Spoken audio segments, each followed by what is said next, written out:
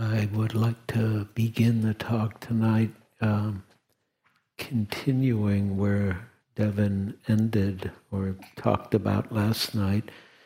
She was talking about the Satipatthana Sutta and the refrain of the Satipatthana Sutta.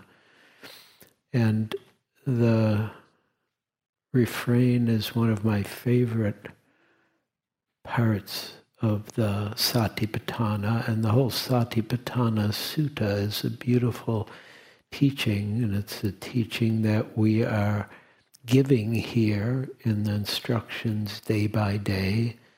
It's the teachings, it's the outline that the Buddha offered us for how to be mindful. Basically, sati, sometimes translated as mindfulness, sometimes awareness. But it's the Satipatthana for foundations of awareness or mindfulness.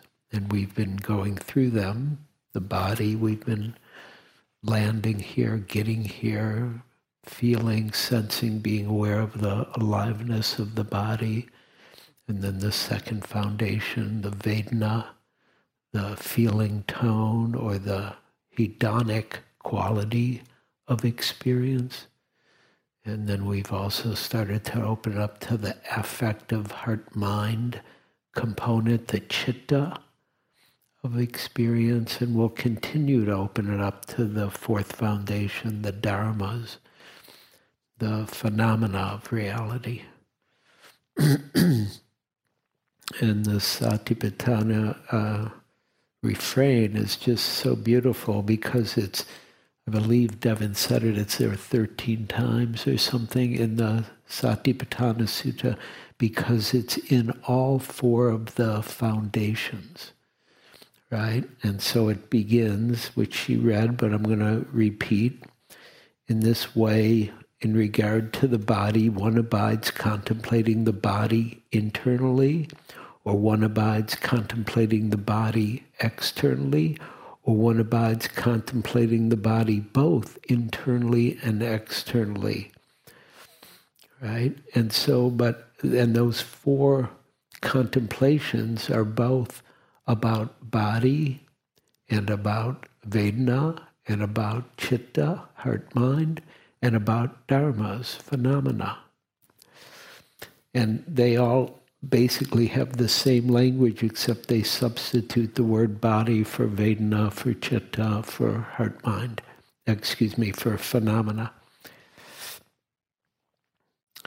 And it continues, or one abides contemplating the nature of the rising of the body, or one abides contemplating the nature of passing away of the body. The impermanent nature of the body is contemplated right here, moment by moment. The aliveness, the sensations, they don't stay the same. They arise and then they change or they fade or they disappear. And so the impermanence is woven in there. Or mindful that there is a body. Like it gets very simple at a certain point. So you can be aware of, the internal, the external, the arising, the passing. Or all you have to do is be aware of there is a body. Simple. Everybody got that part? There is a body, right? And right now, all you have to do is feel your body while I'm speaking, and you're being mindful of the body. And again, as we've said, it's so simple that it confounds our usual logic because it's so simple. And so, or mindfulness that there is a body is established in one to the extent necessary for bare knowledge and continuous mindfulness, 24/7 mindfulness. And for the next day, all you have to do for continuous 24/7 mindfulness is be aware that there is a body. There's a body when you're sitting, when you're listening, when you're speaking, if you happen to speak, when you're eating, when you're going to the bathroom, when you're defecating, when you're urinating, when you're walking mindfully, when you're just standing, when you're lying down, there is a body. And just the experiential knowing of it, which is not an intellectual knowing, it's a felt sense knowing, that's where the juice is in this Satipatthana. And then it continues here, and this is the punchline in my un-Pali language, right? Or mindfulness that there is a body is established in one to the extent necessary for bare knowledge and continuous mindfulness, and one abides independent, not clinging to anything in the world. Okay? I'm going to say that again. It's a very important sentence here. And one abides independent, not clinging to anything in the world. This is how, in regard to the body, one abides contemplating the body. Or this is how, in regard to the Vedana, one abides contemplating the Vedana. Or in regard to the heart-mind, how one abides contemplating the heart-mind. Or the dharmas, how one abides contemplating the dharmas or phenomena. One abides independent, not clinging to anything in the world. And it's so beautiful what's said here. It's so profound. Really, I could stop the talk here, because that's it. One abides independent, if I use my language, relaxed, open, at ease, not clinging to anything in the world, simply letting ourselves be.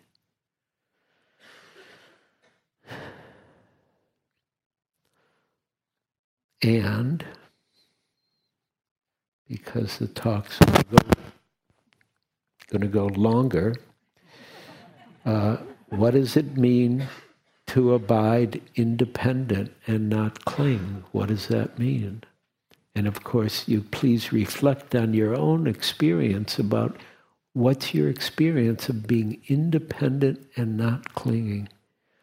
And what does it mean not to cling? And the simplest language we use for that, which you all know, is to let go. Or in my favorite language, to relax, to let go.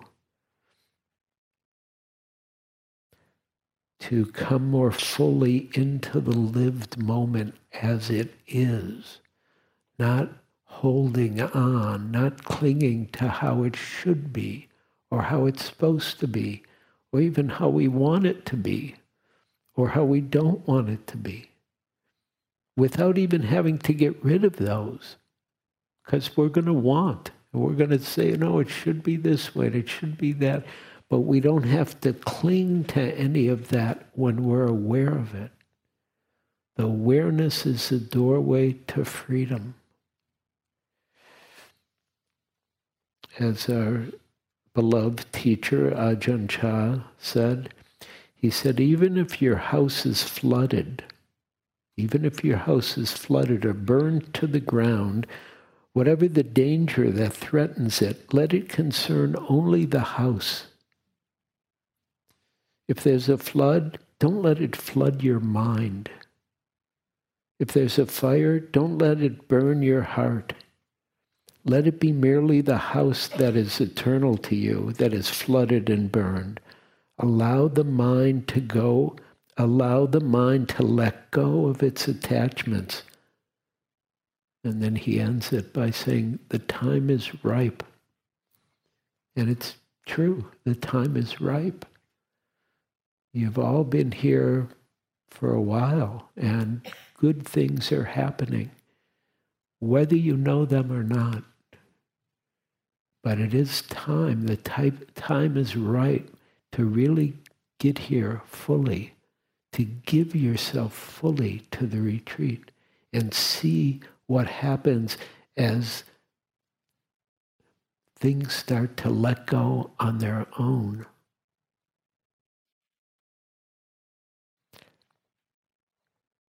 And of course, letting go is sometimes put maybe even more accurately as just let things be. You don't even have to, letting go is more like you're doing this.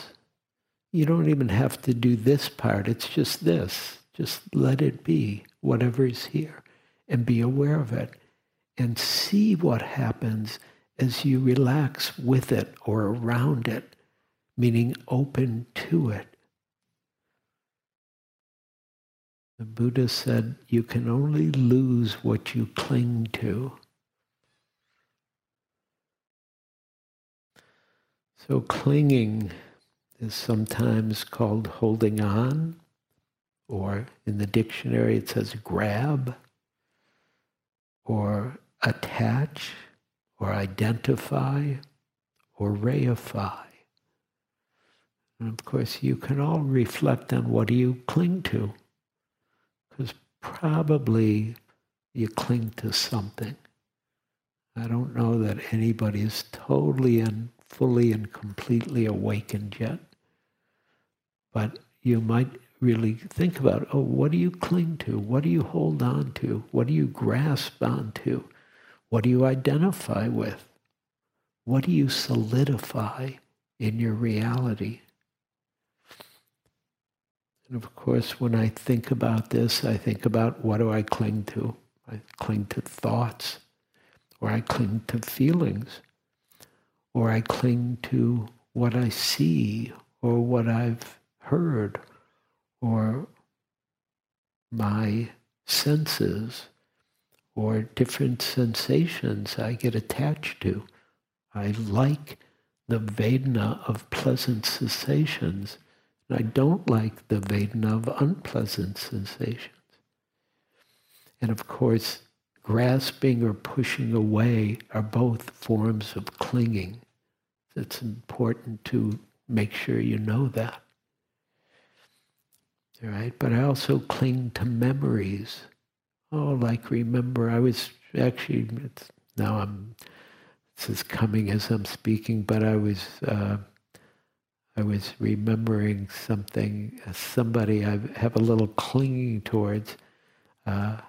Actually, it's, I'm going to Detroit because a friend of mine, I grew up in Detroit, a friend of mine's having a big gallery show of his photography. He's been doing photography for 50 years or more, and he's good, and he invited me, and he wanted me to do something there. I said, okay, I'll come, and then I was looking for a place to stay, and I called my old high school girlfriend to see, and she was very sweet, really. I was surprised, and very helpful, and she wanted to go when she heard about it, and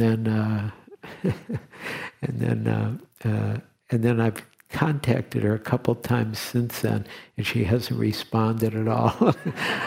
And I'm like, and I'm watching my reaction to her. And I'm thinking, she hasn't changed in 50 years. And who knows what's going on for her? I don't. But I could be right.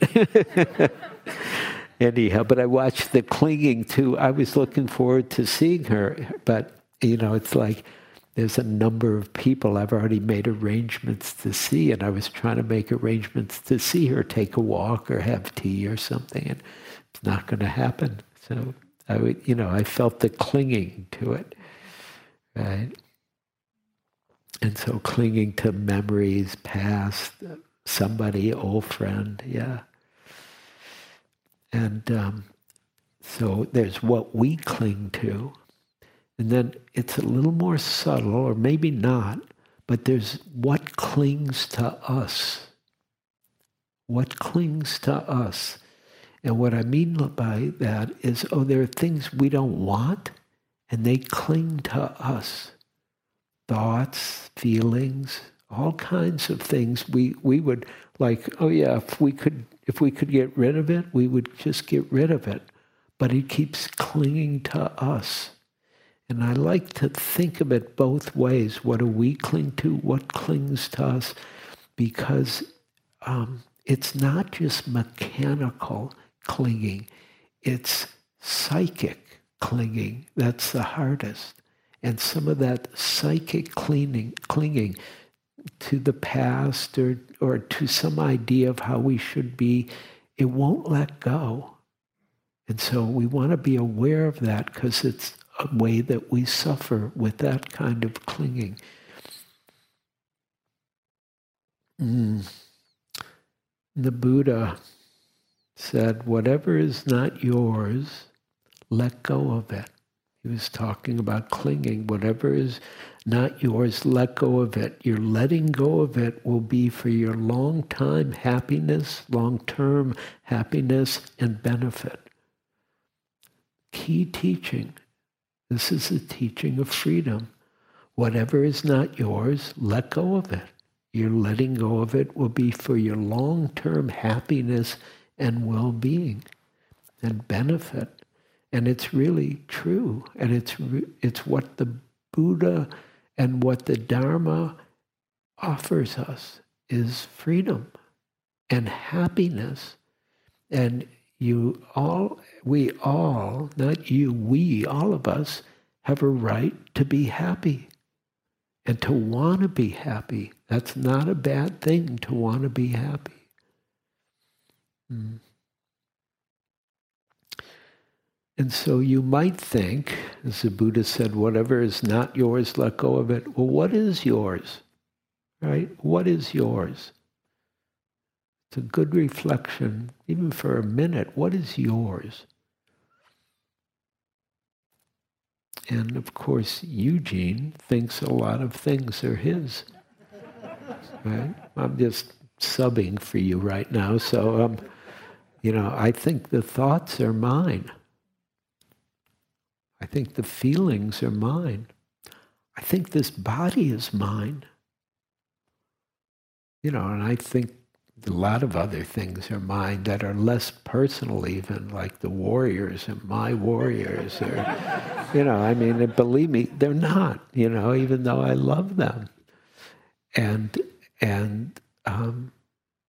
the thoughts, they're here, but are they mine? And the feelings, are they mine? They're here. And even the body's clearer than thoughts or feelings. The body's not mine. It's just doing its own thing and has been for a long time now. And even when I wanted it to do other things, it keeps doing its own thing. It's just true. And you don't want to hear the details of that at this stage of my life, really. And God bless it. I'm glad it's here, really, because, I have a little near-death experience, and it could have died, but it didn't,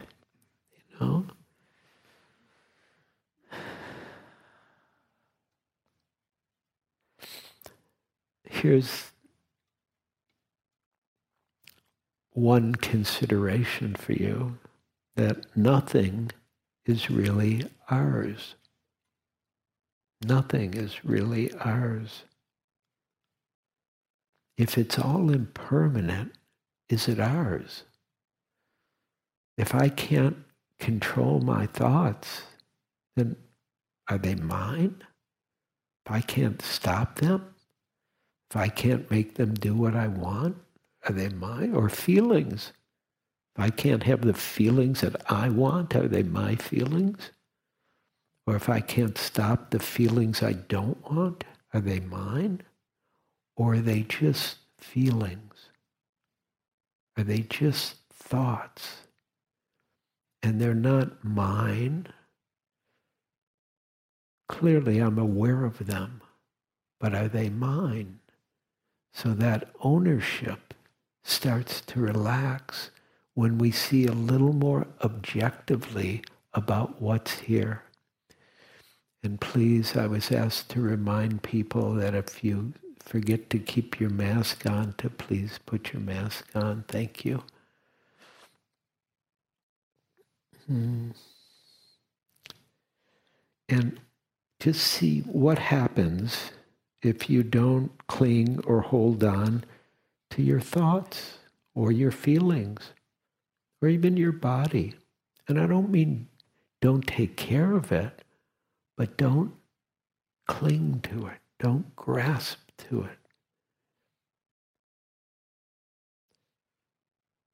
It's possible to come into alignment with reality that is totally impermanent and unfolding moment by moment by moment, alive. Even the person who came in as you or Eugene, making myself an example here, however many days ago, of course I'm caught lost in the retreat, so I don't count the days, but however many days, it's a different person that's here today. It's not the same person. Cells are different, feelings are different, thoughts are different, ideas are different, experience is different. We can't hold on to anything. And of course, I've talked about this more than once in my role as a Buddhist teacher.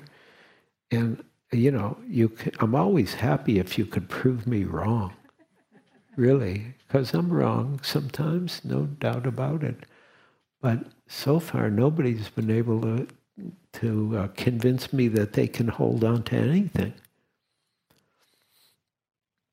And there's some freedom in relaxing the grip, relaxing the clinging, relaxing the pushing away, relaxing the trying to control reality, but to really be here with it, even good things, not trying to keep them, enjoying them. This is from William Blake, who said, "One who binds themselves to a joy does the winged life destroy. One who clings, one who binds themselves to a joy does the winged life destroy. But one who kisses the joy as it flies lives in eternity's sunrise." Yeah, it's beautiful. I mean, it's beautiful Dharma. Beautiful understanding of the truth of how reality works. And of course, Ajahn Chah was not quite as poetic, but very direct. He said, if you let go a little, you will have a little happiness.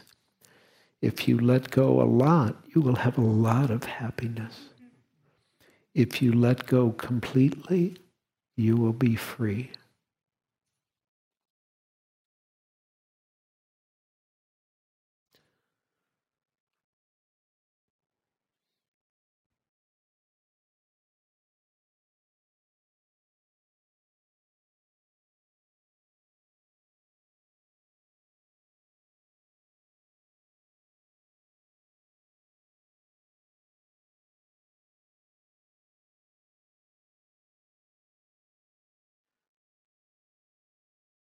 So when we let go, when we open, when we relax, what's revealed? What does reality reveal? What's under the veil of clinging, of grasping, of holding on? What's here is more the essence of who and what we are, and really the essence of our heart-mind, of the citta that's here. Our mind and what's sometimes called the nature of mind.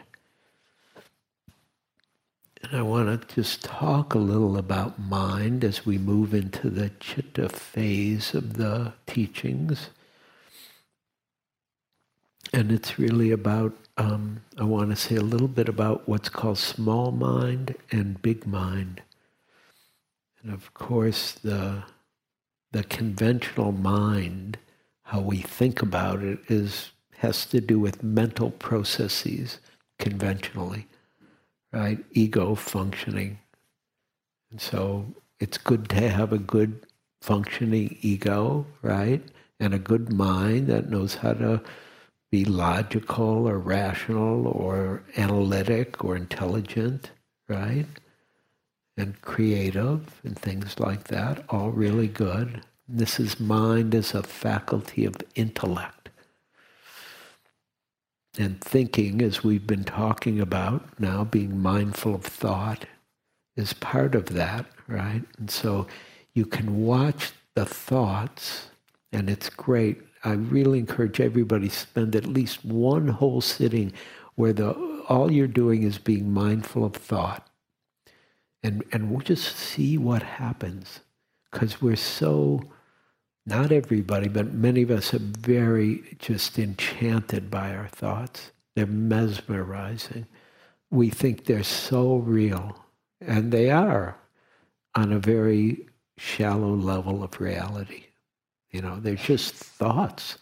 They're just words on one level.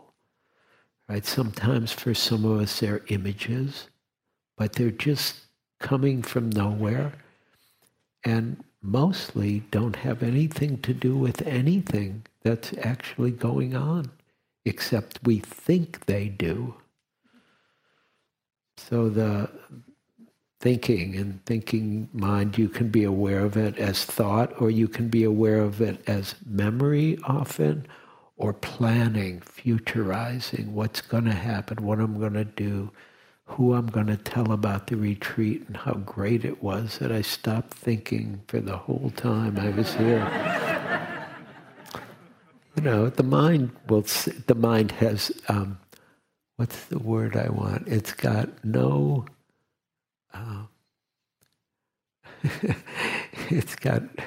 it's got no pride. It'll just say anything.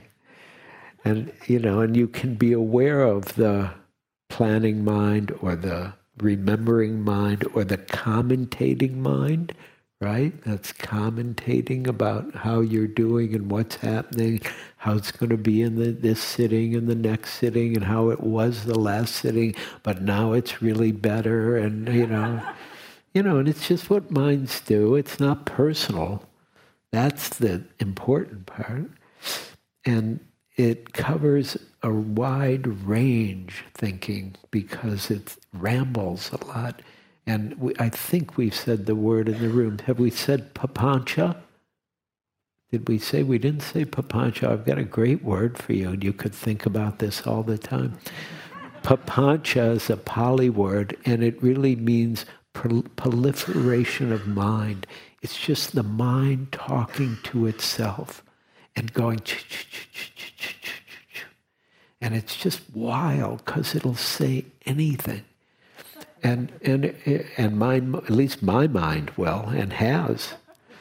And all of this in Zen is called small mind, conventional mind and small mind. And people talk about it, they laugh about it. Annie Lamott, who's a Buddhist practitioner, she said, "My mind is like a bad neighborhood. I try not to go there alone."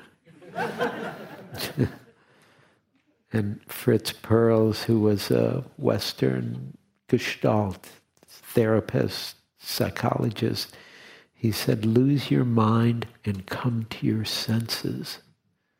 And that's what we're doing here. We're letting our small mind relax, calm down, quiet down a little, and come into the felt sense of each moment. The aliveness that's here in our seeing, hearing, tasting, touching, smelling, feeling, thinking. It's all alive and coming into the felt sense of it. And you can even, the meditation can get so refined, you can feel the felt sense of emotions arising and passing, or even, it's a little more subtle, but the felt sense of thoughts arising and passing, because they're just sensations on a certain level of consciousness.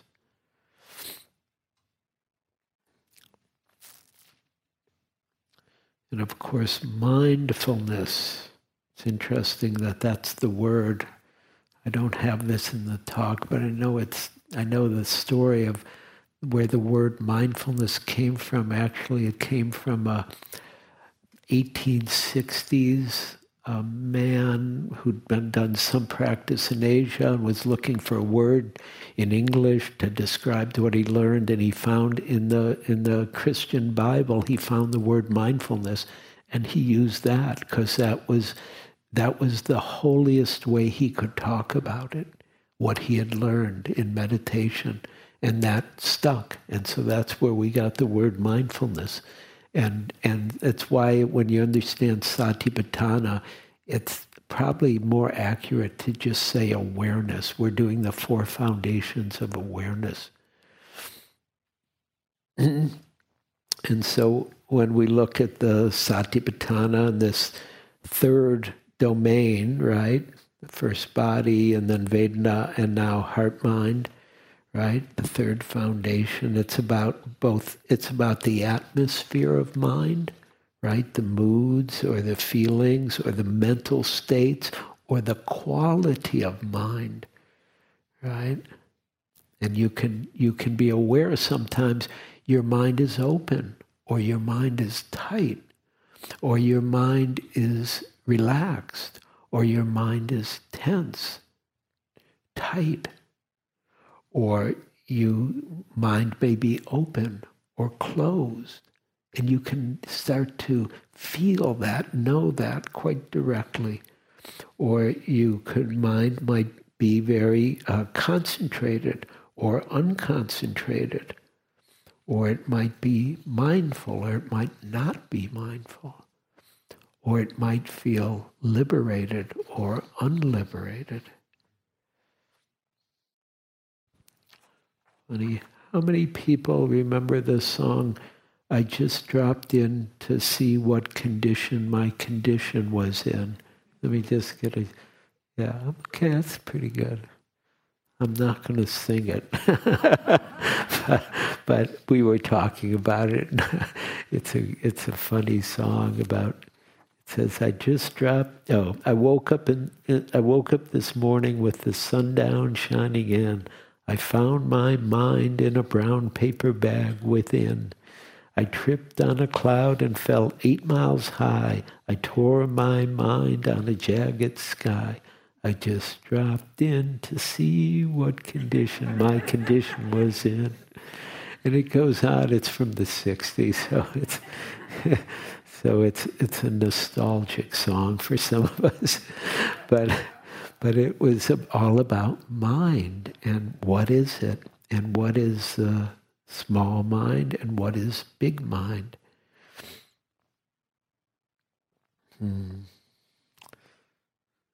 This is attributed to Albert Einstein. Said the intuitive mind is a wonderful gift.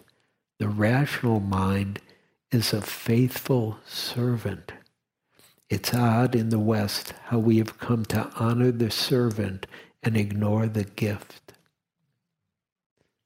And part of what we're learning here is to open to our heart-mind and the intuitive feeling sense of intelligence that is sitting in each seat, and that has the capacity to be aware and to understand and to awaken. And part of what we awaken to is sometimes called big mind. Big mind is the equivalent of true nature, sometimes called Buddha nature. And the Buddha said this. He said, luminous, light-like, and radiant. Luminous is this mind, brightly shining, but it is colored by the attachments that visit it. This unlearned people do not really understand, and so do not cultivate this mind. Luminous is this mind, brightly shining, and it is free of the attachments that visit it. This, the noble follower of the way, truly understands. So for them, there is cultivation of this mind. And so here's a gift from the Buddha, and he's giving you a gift you already have, which is this mind that is right here, that includes both big mind and small mind. It's all right here. This is the whole show. Big mind, small mind. Luminous is this mind, this consciousness that's listening, that's having some idea of what I'm saying and some idea of what you're thinking about what I'm saying and what you're feeling about what I'm saying. It's already right here, this luminosity. Whether you see it or not, sometimes people actually can see it, sometimes people feel it, but it's already here. The radiance of consciousness, embodied consciousness is right here. And so the paradox of working with attachments and grasping and clinging and identification, right? There's a certain kind of enigma in working with it, of how do we be aware of what we cling to and don't cling to it? Or how do we be aware of our identification with this and that and the other thing and disidentify? And there's a subtle art to letting it all be here and relaxing with it at the same time, because we're not pushing it away. We're not trying to throw it away. We're not trying to get rid of it. And,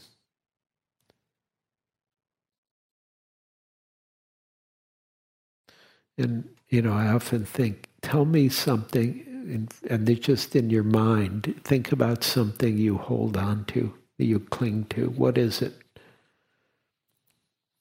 And just have one thing. I'm sure you can find one thing you cling to. I mean, and it can even be silly, but it doesn't matter. You can cling to silly things or important things or whatever it is. And then the question, the inquiry is, if you hold on to it tight. Hold on to it tighter.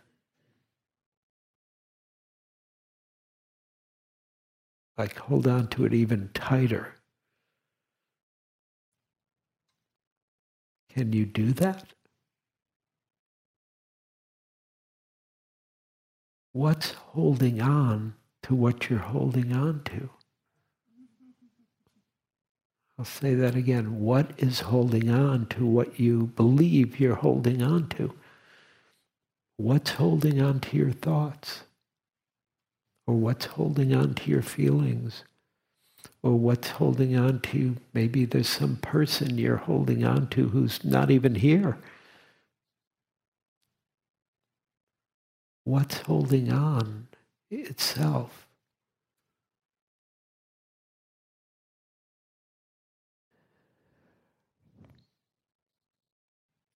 Is it your small mind that's holding on?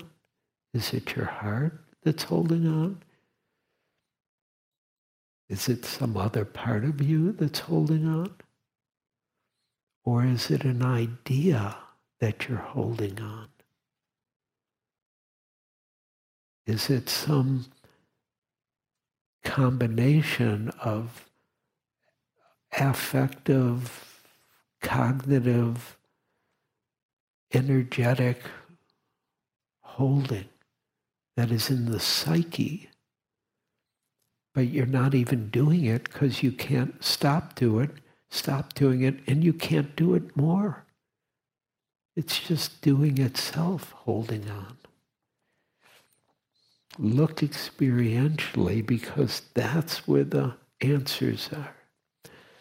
This is again from the Buddha in the Majjhima Nikaya, which is really a beautiful book. The Buddha said, how do you construe this? How do you understand this, practitioners? If a person were to gather or burn or do as they wish with the grass, twigs, branches, and leaves here in Jeta's Grove, would the thought occur to you, right? If somebody were to gather up or burn the grass, twigs, branches, or leaves here in Jeta's grove, would the thought occur to you, it's us that this person is gathering, burning, or doing with as they like? And then the Buddha answers his question and says, no. Why not? Because those things are not ourself and do not pertain to ourself. Even so, practitioners, whatever is not yours, let go of it.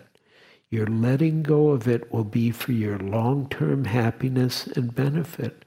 And what is not yours? Form is not yours. Form means body is not yours. Feeling is not yours. Vedana. Perception is not yours. Mental processes are not yours. Consciousness is not yours. Let go of it. You're letting go of it. You're relaxing with it. Will be for your long-term happiness and benefit. It's all happening on its own at a certain level. And it's wild that way. And it's so easy to identify with or think it's mine or I am this, when in fact it's just doing itself. Even consciousness, I mean, where the hell is consciousness? Could anybody put it in their pocket? Really? It's just...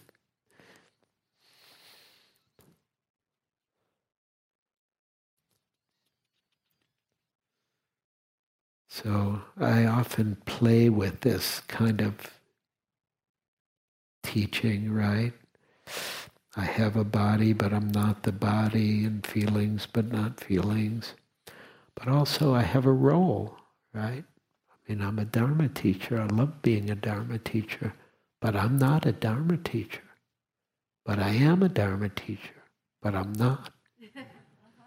Both are true, and it's a paradox, right? On one level, of course, and I have other things here, different roles, teacher, father, husband, right? But I'm not the role.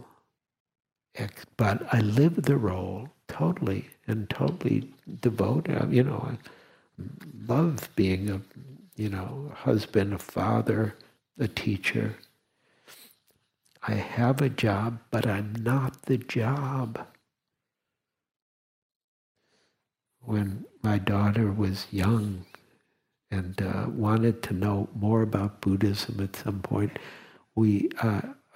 she said, well, what do you do? What happens with all this stuff? I can't remember how, she must have been 6, 7, maybe 8, but I don't think by 8 she was like, who cares about that stuff? But something, 6 or so, she wanted to know about Buddhism, and maybe she asked me about, not being attached or something, or being free, and I said, oh, we could play with it. And we did this little game. And I said, okay, sit down, look at me, and I'm going to look at you. And I want you to see I'm not your dad. And I'll see you're not my daughter. And we did it for like 20 seconds. And then I was like, okay, that's enough, she said. And then we talked about it. She loved when I didn't see her as my daughter. She loved that. That was like free. But it got a little weird about the dad part because she still wanted me to be her dad. But she didn't want me to reify her, to concretize her in this role as Eugene's daughter. And children, of course, don't want you to. They want your love and support and all the good things we can do and for children. But if you try to hold them to that role, you're my daughter, you should do that. Trust me, that does not work. And they don't like that. And so the mystery of who and what we are was a little what I was playing with my daughter, right? Because the small sense of self wants to concretize things, fixate things, to defend against the unknown. Because even my daughter, who is a total grown adult and great, and sometimes not great, but great, It's beautiful to watch what it's like to be a father and not know how to be a father. Because I think we said this in the room, not knowing leads to true knowing. And so at each phase of her development, she's a different person. And I'm a different father because that person needs a different father. She doesn't need the father when she was, 1 year old or 3 years old or 5 or 10 or 12 or even 17 or 18 or even, I remember taking her to college. She went to college in Minnesota and dropping her off and leaving. And I was just one of the hardest things I ever did. Really, I could cry right now just remembering. It was like, and also happy, it's like great for her and the right thing for her. But it doesn't mean I was happy in the moment because, she was gone and that was a big deal. And, but she didn't need the father who she needed to take care of her by her being there all the time at that point. And it's continued. And now she's a total adult. She needs me about once a year. No, it's true. It's true. About once a year she'll say, Dad, I need something. And she'll call or we'll talk and she'll say, I want some advice. And she's very grown up about it, but and I get it. Oh, she needs me to be Dad a little bit because really the advice, she knows everything that I know, almost, not quite. But it's just, sometimes there's that need for that dynamic and it's fun to be her father. But it's also so fun to be with her and not be her father because she's cool. She's okay. Anyhow. Oh, so the last part. Remember I said to study the Buddha way is to study the self, forget self, to awaken with all things. So letting go of the small sense of self, the ego identity, letting go of the conventional sense of self, is letting go of our ideas about reality and coming into the felt sense of this moment, our direct experience of life here, now, in this retreat, which is impermanent and transient and ephemeral and empty, right? How many days, whatever number of days, we've had 4 or 5 days here. Where are they now? Anybody know where they went? They're not here.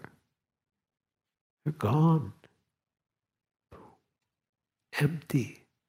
It's one of the ways you can understand emptiness is there's nothing permanent. Even all these experiences that you liked or didn't like or wanted or didn't want, wherever they are, they're gone. And new ones will come. And it's important to be here for it because it's the life of the moment that begins to awaken us. It's that simple. It's this moment. And that's where the luminosity of heart and mind starts to shine, as the Buddha said, shines brightly when it's free of the attachments that visit it. This the noble follower of the way truly understands. And so we cultivate a kind of simple presence of being here and being aware and being open and letting the not knowing reveal the what's known, and then to relax and see what we discover about the Dharma, or see what the Dharma gives to us. One of my teachers, Japanese monk from the 16th or 17th century, Ryokan, he wrote, "The Buddha is your mind. The Buddha is your mind. And the way goes nowhere. Don't look for anything but this. The Buddha is your mind, and the way goes nowhere. Don't look for anything but this. And Ryokan, he's so practical. He says, if you point your cart north when you want to go south, how will you arrive? I'm going to end with at least one quote. I'll say a little more from Suzuki Roshi because I've been talking about big mind and small mind, which is really a Zen way of speaking. And Suzuki Roshi said this, that everything is included within your mind is the essence of mind. That everything is included in your mind is the essence of mind. To experience this is to have a religious feeling. Even though waves arise, the essence of your mind is pure. It is just like clear water with a few waves. And you've all had some waves, and you'll have some more. But here, listen what he says, right? It's just like clear water with a few waves. Actually, water always has waves. Waves are the practice of the water. To speak of waves apart from water or water apart from waves is delusion. Water and waves are one. Water and waves are one. Big mind and small mind are one. When you understand your mind in this way, you have some security. You have some security in your feeling. As your mind does not expect anything from outside, it is always filled. A mind with waves in it is not a disturbed mind, but actually an amplified mind.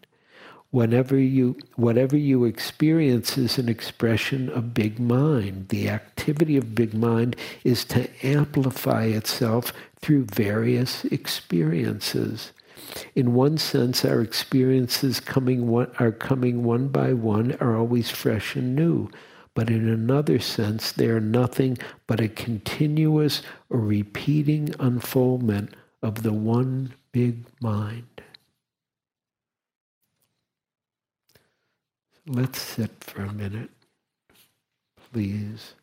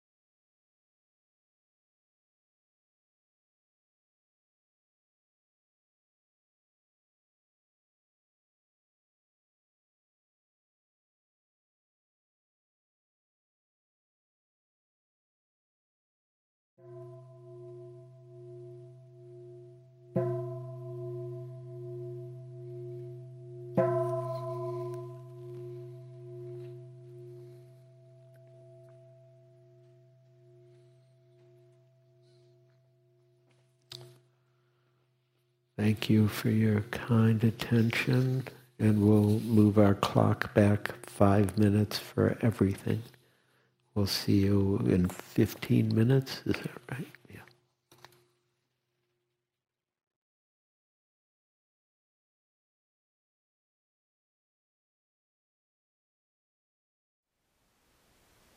Thank you for listening.